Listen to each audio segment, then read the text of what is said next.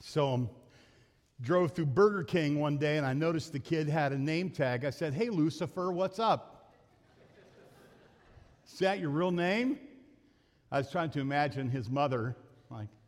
He said, "No, it's not my real name." I learned two things. One, that Burger King didn't take their name tags too seriously, and that kid wasn't probably a follower of Jesus, or the name of Lucifer wouldn't have been a joke to him. Hey, take your Bibles and open to Ephesians chapter 6. We're in a series of messages, the unseen world, God, angels, demons, God, and you. And the messages in the month of September and probably in the first week of October have been focusing on the unseen world. And we live in a time when much of what's unseen is evil. Much of what's happening that's unseen is spiritually dangerous. It should be sober in the face of evil. In the last 4 weeks, we've given the big idea of our message, each of the messages, in a prayer. Lord, open my eyes. Lord, pass me not. Lord, help me adore you like your angels adore you. And today, help me to be sober. Lord, make me sober in the face of evil, because we don't fixate on it. It's not what we talk about every week. But we live in a time when there is a riptide of evil. We live in a nation where there's a riptide of evil pulling at us, pulling at the ones we love, into things that would ultimately pull us into hell, or at least to destroy our lives. There's serious spiritual opposition all around us. Listen to Ephesians in chapter 6 and verse 10. Finally, be strong in the Lord and in the strength of his might. Put on the whole armor of God, that you may be able to stand against the schemes of the devil. Put on the whole armor of God, that you may be able to stand against the schemes of the devil. For we do not wrestle against flesh and blood, but against the rulers, against the authorities, against the cosmic powers over this present darkness, against spiritual forces of evil in the heavenly places. This is a poetic way of saying Satan and demons. We actually are in conflict with Satan and demons. If the Bible is true, and it is, then there's a great evil conflict going on all around us, all the time, unseen, that involves the devil and demons. We do not wrestle against flesh and blood, but against the rulers, against the authorities, against the cosmic powers over this present darkness, against the spiritual forces of evil in the heavenly places. And then it goes on to give what's been known as the panoply of God, the armor of the Christian, the things that the Christian has in order to respond, in order to do battle in this evil day. But first we need to set our hearts on this truth, that the world, the Bible says, the whole world is under the influence of evil. Listen to Ephesians 2 and verse 2. In which you walked according to the course of this world, according to the prince of the power of the air, which is a name for Satan, the spirit who now works in the sons of disobedience, whom we all once conducted ourselves in lust of our flesh, fulfilling the desires of the flesh and of the mind, and were by nature the children of wrath. The Bible teaches that in the unseen world, in this world, that the prince of the power of the air is the spirit that works in the sons of disobedience, which works in all of us before we knew the Lord. It's the devil. 1 John 5:19 says it this way: the whole world lies under the influence of the evil one. Now, if you want to understand your world, if you want to understand your evening news, if you want to understand what happens when you put your kids on the bus or try to homeschool them, you need to understand this. The whole world lies under the influence of the evil one. Now, that's how you need to understand the world, according to the Bible. Our nation, if you're discerning it all, I think you have to admit, our whole nation is in the grip of evil. Our whole nation is flooded with evil things, flooded with rebellion against God. Our church, the Bible says, even our church, and all good churches, the Bible teaches are at war against evil. Listen to this, 1 Timothy 4:1. Now the Spirit expressly says that in the latter times some will depart from the faith, giving heed to deceiving spirits and doctrines of demons, or doctrines that come from demons. So demons do church too.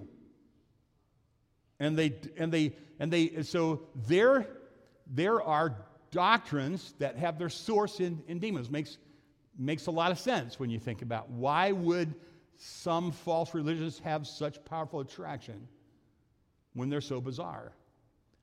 But Satan and demons don't limit themselves to working in doctrinally aberrant churches. They also are at work in evangelical churches. So our nation is at war with evil. It's under the influence of evil.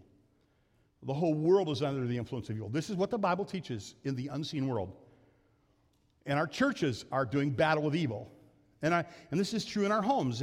Our homes are under continual attack from evil forces. If you believe the Bible, this is what you have to believe, because there aren't a few spotty references to this in the Bible. The entire scriptures are filled with references to this. And so in your home, in your marriage, in your relationship with your sons and daughters, grandsons and granddaughters, and cousins and in-laws and all of that, there's the influence of evil that's very real all the time. And the scriptures teach there that each of us are in conflict in our own soul. Listen to Ephesians 6:13. We do not wrestle against flesh and blood, but against principalities, powers, rulers of the darkness of this age, as we had just read. So maybe it would sober us to study how Satan works. So this isn't a fun message. And it's not most of it won't really be that encouraging. But it's stuff you need to know. Stuff we need to be aware of. And so today, let's ask the Lord special help as we talk about how to understand how Satan works. Let's talk to the Lord. Now, Lord, we believe your word. We love the good parts about heaven and love and angels. We love the good parts about kindness and goodness and wholesome things. We love the good parts about virtue and Lord, but there are other parts that explain why there is such horrific and horrendous evil in the world. Help us understand it so that, Lord, we're sober in the face of evil, that we're serious about this. Amen. Jesus said in John 8 that Satan is a liar, and he lies in order that he can murder. He kills with lies and deceit. He wants to embed in your mind things that aren't true. Listen to John 8:44. You're of your father, the devil. I like Jesus' direction, his direct approach there. You are of your father, the devil. Like Jesus must not have taken that Dale Carnegie course, right? You are of your father, the devil, and the desires of your father you want to do. And he was a murderer from the beginning. So Satan is a deceiver, liar, and he deceives so that he can snuff out life wherever he finds it. Are you paying attention? So if there's something you love and you like, it's beautiful and good and wholesome and pure, Satan hates it and wants to destroy it. Jesus exposed that publicly, talking to those who are following him in Revelation 12 and verse 9. You're familiar. This passage talks about the fall of Satan. That great dragon was cast out, talking about the casting of Satan out of heaven. That serpent of old called the devil and Satan, who he's described as he accuses or he deceives the whole world. This is what he does. 1 John 5:19, we know we are of God, as I mentioned before, and the whole world lies under the sway of the evil one. So Satan, think about it like this. Satan's a liar and a murderer. So he says things that aren't true, and he tries to get you to believe things that aren't true so that he can snuff out life wherever he sees it. But Jesus tells the truth, and he uses truth to give life. And we've mentioned this before, but it's something that we should talk about a lot and think about a lot. It's a great way to organize your thinking. If you believe lies, they're going to end in death to whatever you love. But if you believe truth, it brings life. That's what Jesus said, John 8:32. You shall know the truth shall make you free. Jesus said in John 14:6, I'm the way and the truth and the life. John 17, I don't pray that you should take them out of the world, but that you should keep them from the evil one. They are not of the world, just as I am not of the world. Sanctify them through your truth. Your word is truth. So you got to remember that spiritual warfare, when you understand it at the heart, is a matter of lies and truth, death and life. Something we've talked about before. Philippians 4:9 then says, Paul had written, so finally, brethren, whatever things are true, and whatever things are noble, and whatever things are just, and whatever things are pure, whatever things are lovely, whatever things are of a good report, if there's any virtue, if there's anything praiseworthy, these are the things you meditate on. So Satan's ultimate aim is not to destroy just our bodies, but to destroy our soul forever. John 10:10, Jesus said, the thief comes to kill and steal and destroy.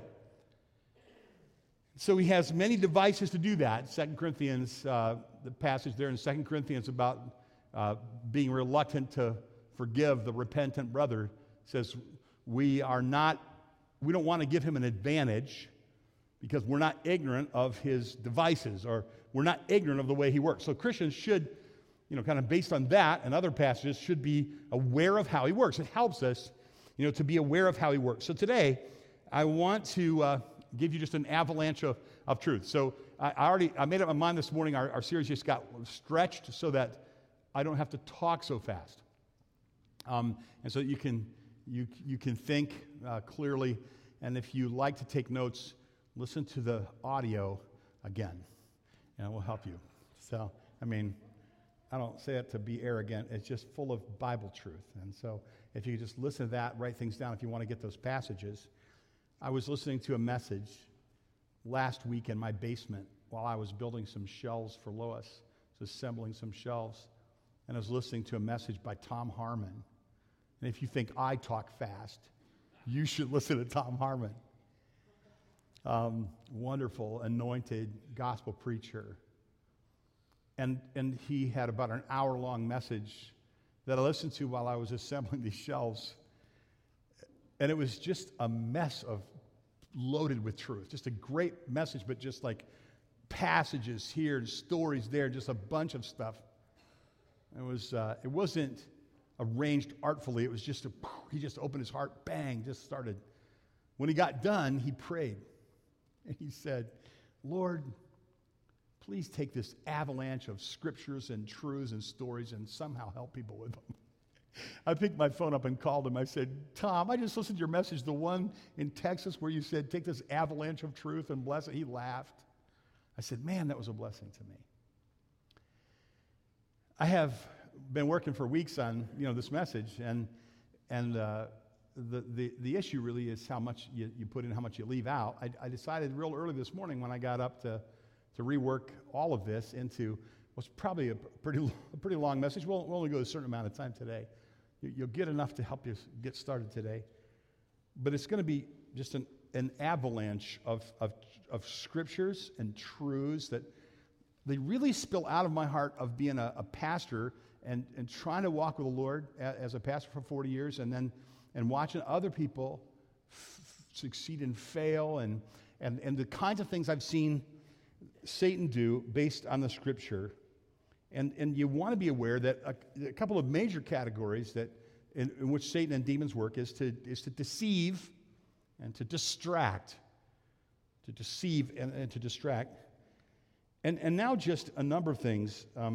We mentioned the battles for the mind. Listen to 2 Corinthians 10, 4 and 5.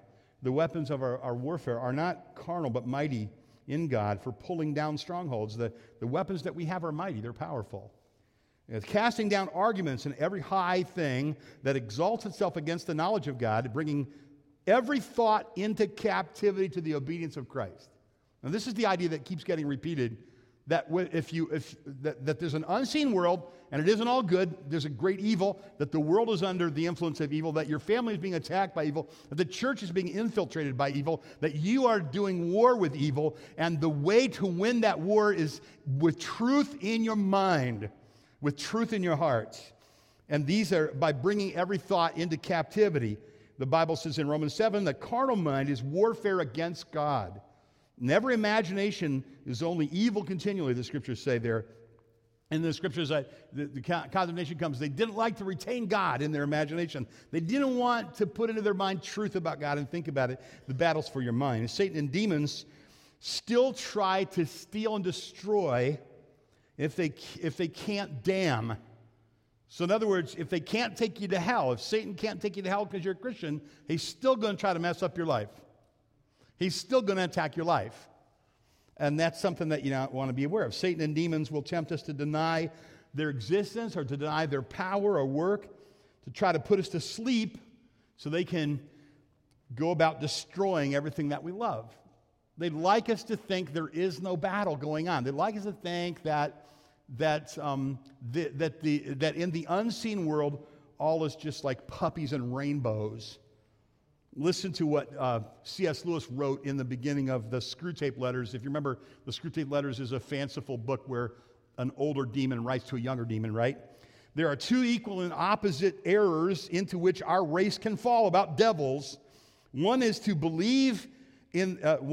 disbelieve in their existence.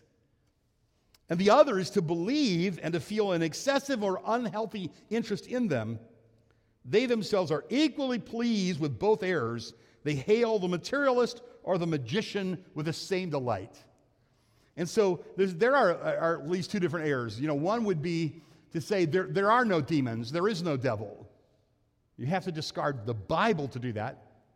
Or the other is to fixate on that. But maybe a third one that C.S. Lewis didn't mention comes to my mind when I think of my experience as a little boy in my neighborhood, and I saw a bus from a good Bible-believing church come down our street, and they were advertising their vacation Bible school. They were telling all the kids, the bus is going to come tomorrow. Get on the bus and come to vacation Bible school.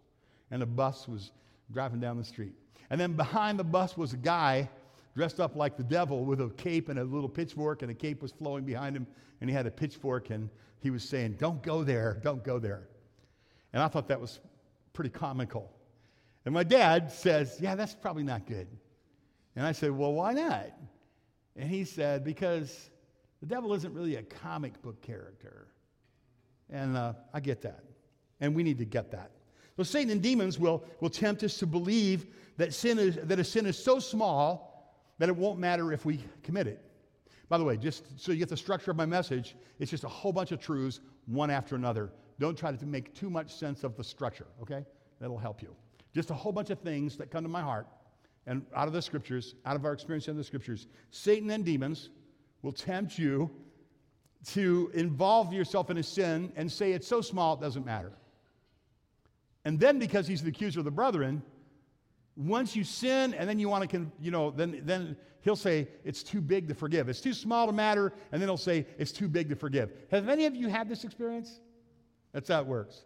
Satan and demons will try to separate us from godly influences in our life. Remember when Jesus prayed for Peter and he said, "Simon, Simon, Satan's desired to have you so that he can sift you." This is what I see over and over again.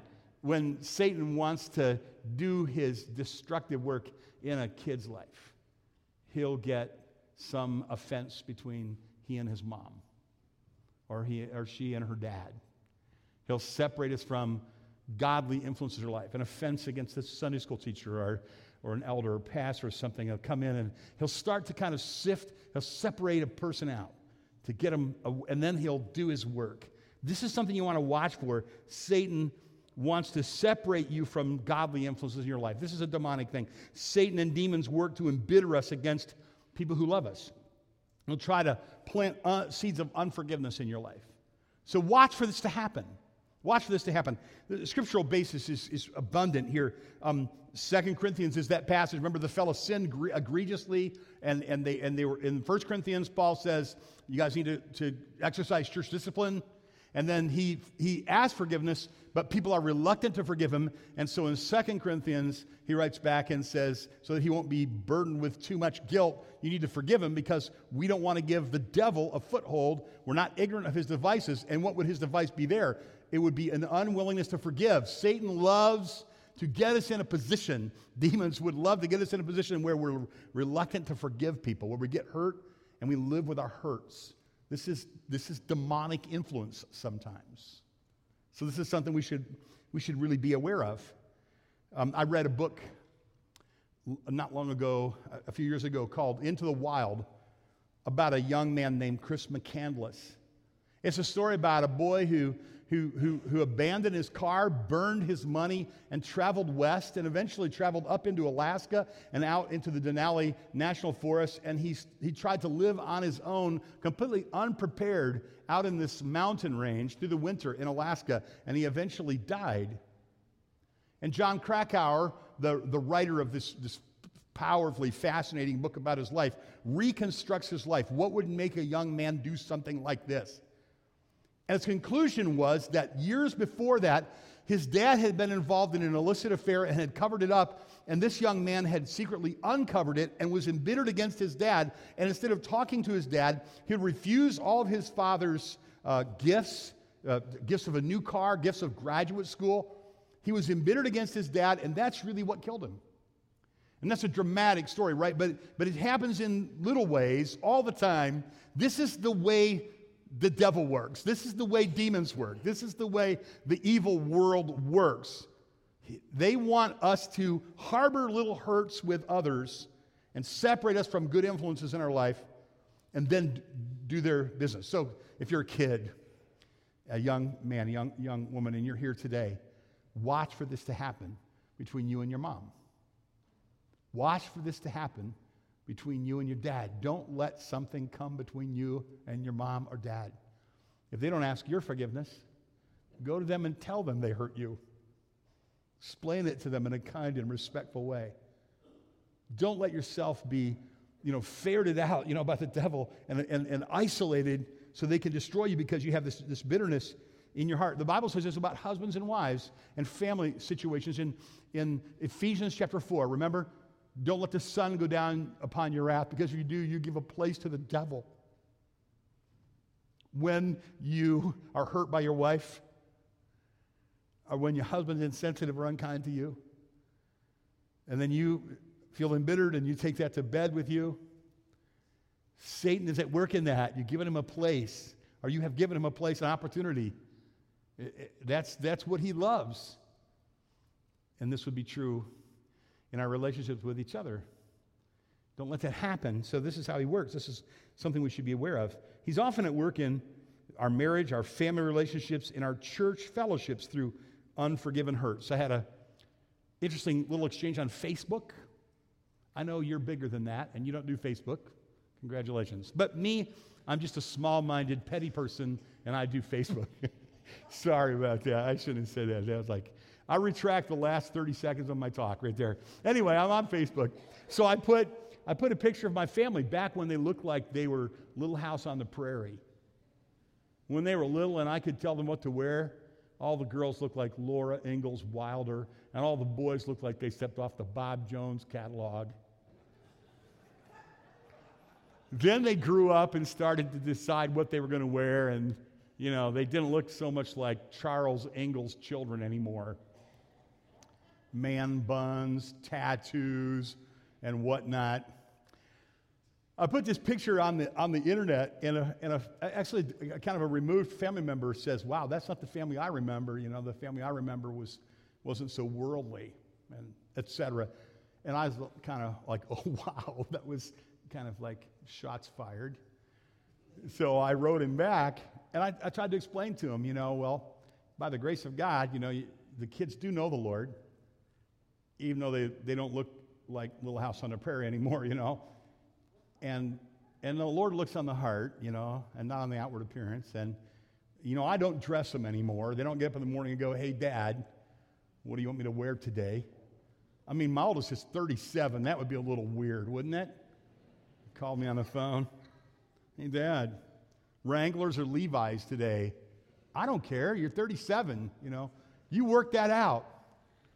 And I wrote him back, and my tendency was just to blow him up, right? But I didn't do that. I wrote him back a gracious and loving. I said, "Nothing's going to come between us. I love you." Then he wrote me back. It was the sweetest letter. He says, "I'm so sorry. I shouldn't have said what I did. I just looked up to you guys so much. I wanted to be like you. I wanted my kids to be like your kids. I said, well, that was a mistake. You shouldn't have been looking up to us. You should be looking up to Jesus because he's the only one worthy of glory. And I said, and we're always going to be friends, and I will always love you.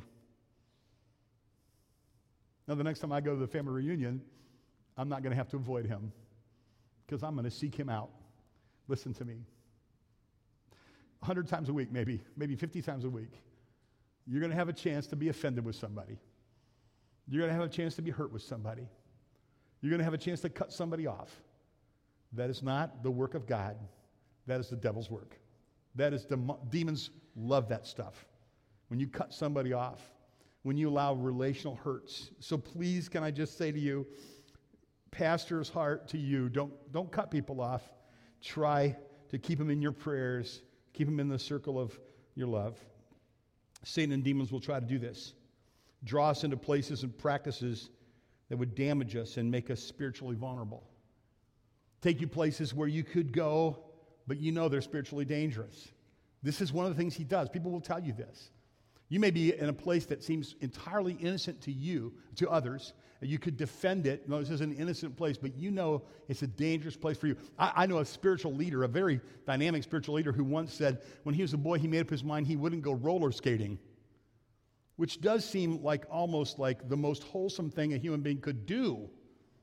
But for him, he said, no, he decided then he didn't need to go roller skating. Well, that's to him and the Lord. It wasn't a legalistic thing. Well, there are things that are a whole lot obviously worse than roller skating. I mean, I'm not saying that roller skating is dangerous for me, but I'm just saying there's nothing wrong with it morally, right? But there are places that you might go that would open you up to temptation that you don't need. And you just want to think about that before you do that. My daughter, Hope, she was in Bible school, and she had a number of really good teachers that came through, good men. I think some women, and one of the young guys said he thought it'd be good to drink with lost people, just go get a beer and sit down in a bar or drink or whatever, and that because you have more of a hearing with them, and there are Christians who do that. That hasn't been my practice. My parents would have killed me, so it wouldn't have been good for me. And whether or not you drink alcohol is a matter of Christian conscience. But I said to Hope, the way he was teaching that was like, if you really want to be effective, you got to do this, you got to do that. And I wasn't real so eager for my kids to get a hold of dangerous, beverage alcohol. What if they gave into drunkenness? What if that would get a hold in their life? So I was concerned about that. I said to Hope, I said, why don't you say to him, do you feel like you need to drink alcohol in order to be, an effective evangelist? Because if he says, yes, that would be folly, wouldn't it? Because I could name 100 evangelists that don't choose to drink that are effective evangelists. So in matters of Christian conscience, where everyone has to answer to the Lord about their own conscience, Christians are going to fall in different places. But while we agree on that, I think it might be really good for us to realize that there are pastors and Christian workers and young people who are very vulnerable, and we should be circumspect or careful in what we do, right? About places we go and things we do, and be aware of dangers that might arise. Are you tracking with me? I'm not saying to you, I'm not giving you a list of things that are outside the Bible to do or not to do. What I'm trying to say is, I'm trying to teach as a pastor, how does Satan work? He gets us in places where we're vulnerable. Every one of you that was honest could probably tell me a personal testimony of this. So I'm just saying about that, be wise. Satan and demons will try to draw you away from the powerful influence of the church. The church is God's church. The church is good. God ordained, God's work in the world. And some of the critics of the church are some of the greatest, sharpest critics and the most sarcastic critics of the church are consider themselves Christians. They're in the church. And even though we should have a kind of a humility about us, we should be really, really careful that we don't entertain bad talk about the bride of Christ, because it would make us spiritually vulnerable. Does this make any sense to you? 1 Timothy 3:15 calls the church the household of God, the church of the living God, the pillar and buttress of the truth. C.S. Lewis was writing in this same book, the Screwtape Letters, about this. And he was saying that one demon says to the other demon, here's what you want to do. You want to get people to notice how weird church people are. This is essentially what he says. You want to get people to notice the inconsistencies of church people, or the oddities of church people, or the things about church people that are unlovely, so that they never see the dynamic of the church as God sees it in heaven. See, here's the way he says it in a kind of an artful way. One of our great allies at present is the church itself. Do not misunderstand me. I do not mean the church as we see her, spread out throughout all time and space and rooted in eternity, terrible as an army with banners. In other words, this demon is saying, we know the truth, that the church is spread throughout time and eternity, and it's awesome, and it's terrible as an army with banners, and it frightens us that are evil, right? We know this is true about the church, he's saying. That, I confess, is a spectacle which makes even our boldest tempters uneasy. But fortunately, it is quite invisible to humans. All your patient sees is the half-finished sham Gothic erection in the new building estate. When he goes inside, he sees the local grocer, rather in an oily expression on his face, bustling up to offer him one shiny little book containing a liturgy, which neither of them understands, and one shabby little book containing a corrupt text of a number of religious lyrics, mostly bad, and a very small print. And when he gets to his pew, he looks around and he sees just that selection of his neighbors whom he has hitherto avoided. You want to lean pretty heavily on those neighbors.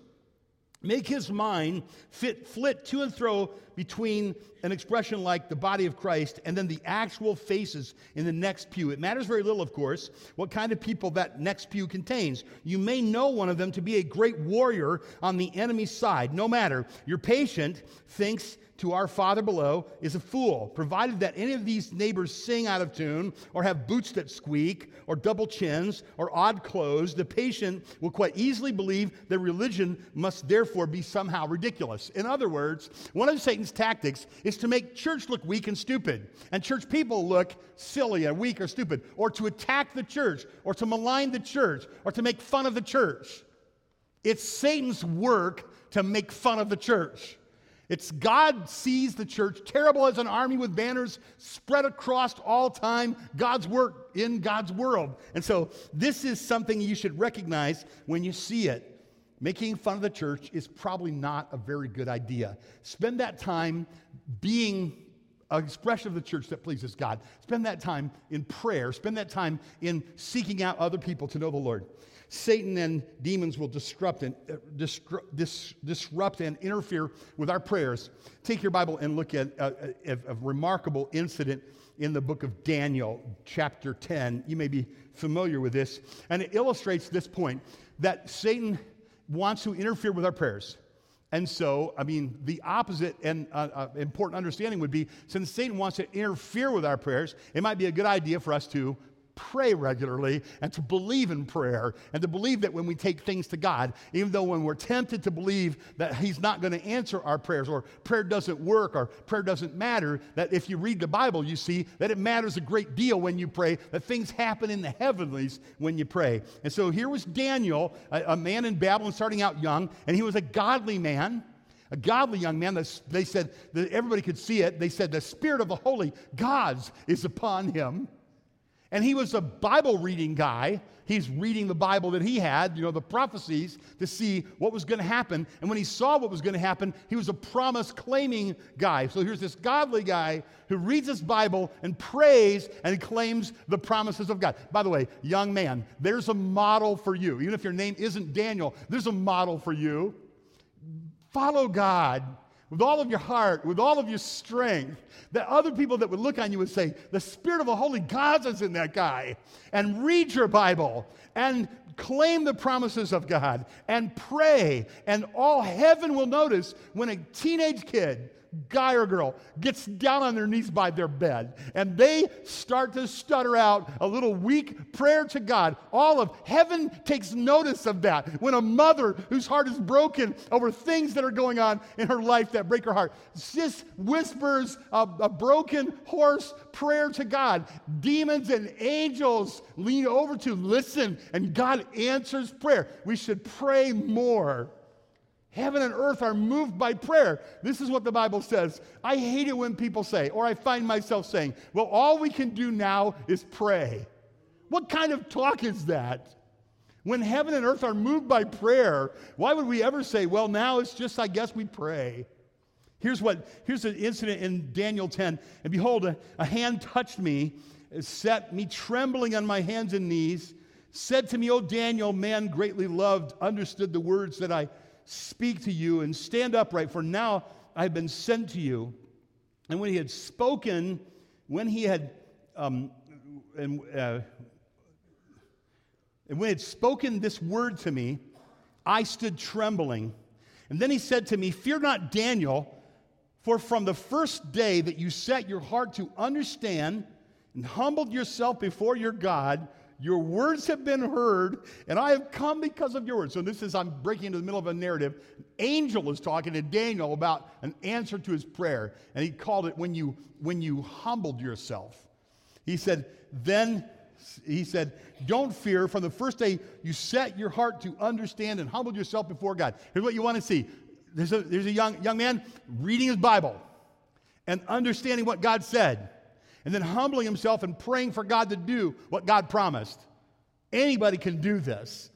You can do this today. You can do this in your truck on the way to work. You can do this when you take a break and you go over there and everybody's telling dirty jokes. You can go over to the corner and you can humble yourself before the Lord and you can pray to God, right?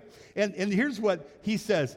And he said, fear not. From the first day that you set your heart to understand, humbled yourself before God, your words were heard, and I have come because of your words. And the prince of the king of Persia withstood me 21 days. But Michael, one of the chief, this is pretty dicey stuff, isn't it? So this is a pretty interesting passage, isn't it?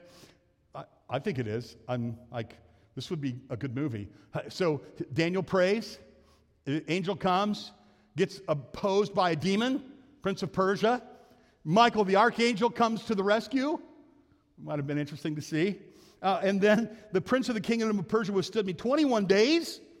But Michael, one of the chief princes, came to help me, for I was left there with the kings of Persia, and came to make you understand what is to happen to your people in the latter days, and the vision is yet to come. And then he gives him this remarkable vision of things to come, this dramatic, prophetic vision he gives him in answers to his prayer. So long story short, God loves prayer, Satan hates it.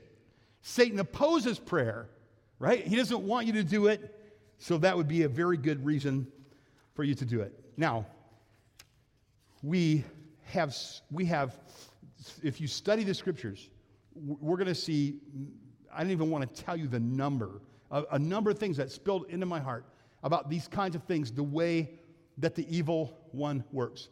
But it wouldn't be good for us to leave you here. Here's what we want to do today. We want to remind you of a couple things before we go. And these are important things. And that is this. Satan, our adversary is great.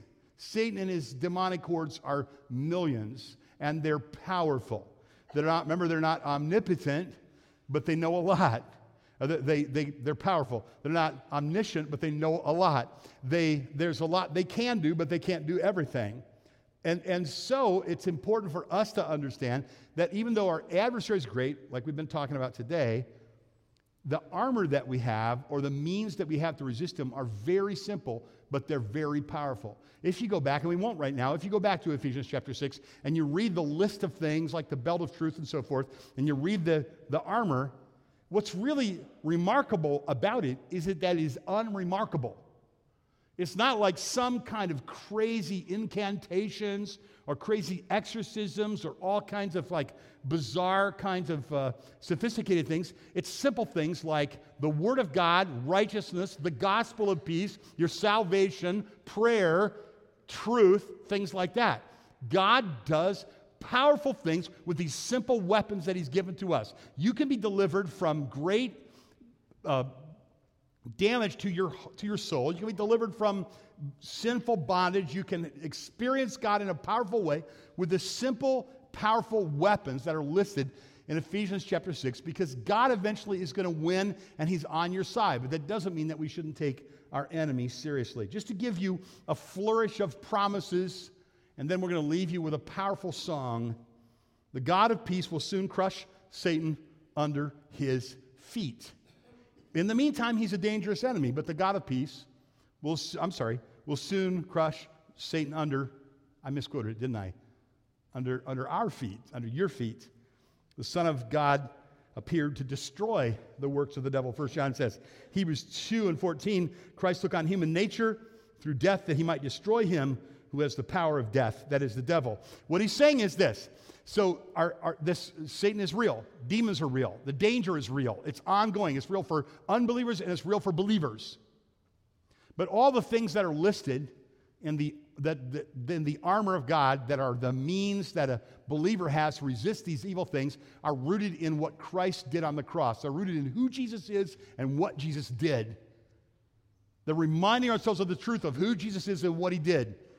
We don't need anything more or anything else than that. These are spiritually powerful things for us to go back and to remind ourselves about who Jesus is, what Jesus taught, what Jesus did on the cross. So then, Jesus, in his death, burial, resurrection, and in our fellowship with him, our oneness with him, this is how we overcome the evil that's in our world.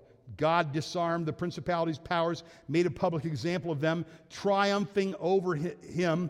In other words, when Jesus struck a final blow on Calvary, that's in Colossians 2:15, Mark 3:27, no one can enter a strong man's house and plunder his goods unless he binds the strong man. And in that passage, the strong man is Jesus. And the devil, the Bible says in Revelation 12:20 and 10, will be thrown into the lake of fire and brimstone and tormented day and night forever. But let me leave you with this. Turn in your Bibles to Romans 8 again, because I know this is a beloved passage and one that's familiar with you. But turn in your Bibles to Romans chapter 8. Would you do that just for a moment? Because we want to leave you with this, and then a song, a very powerful song that we hope will ring in your heart to encourage you that you have an adversary like who's real. You should take that seriously and live soberly. But you have an ally who is infinitely powerful, who loves you, and you belong to him, and he's going to take care of you. And so this is what the scriptures say in Romans and chapter 8 and verse 31. What then shall we say to these things? If God is for us, who can be against us?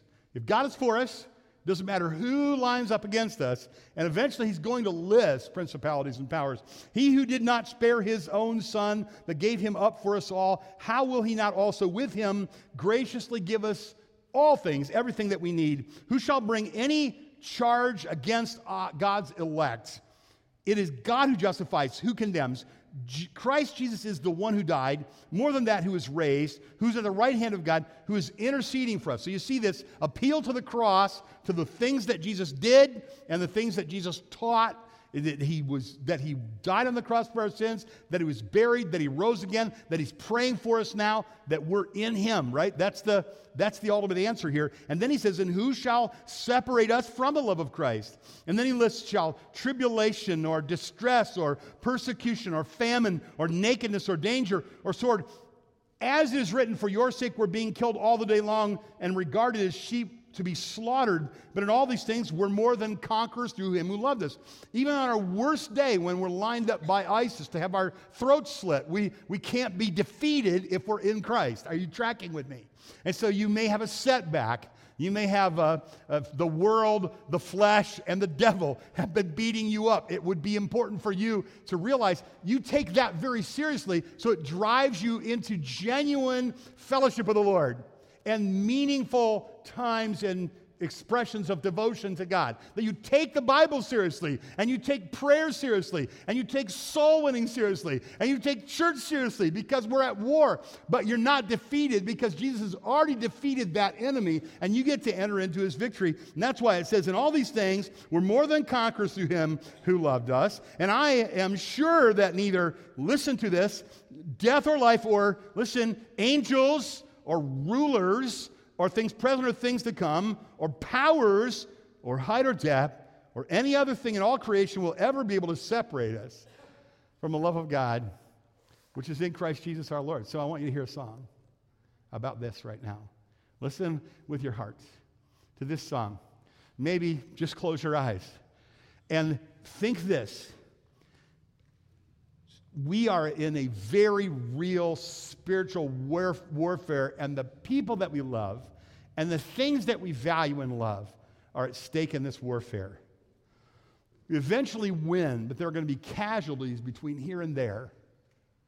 And we have the power of God, so we want to take the things of God seriously. Lord, make us sober in the face of evil.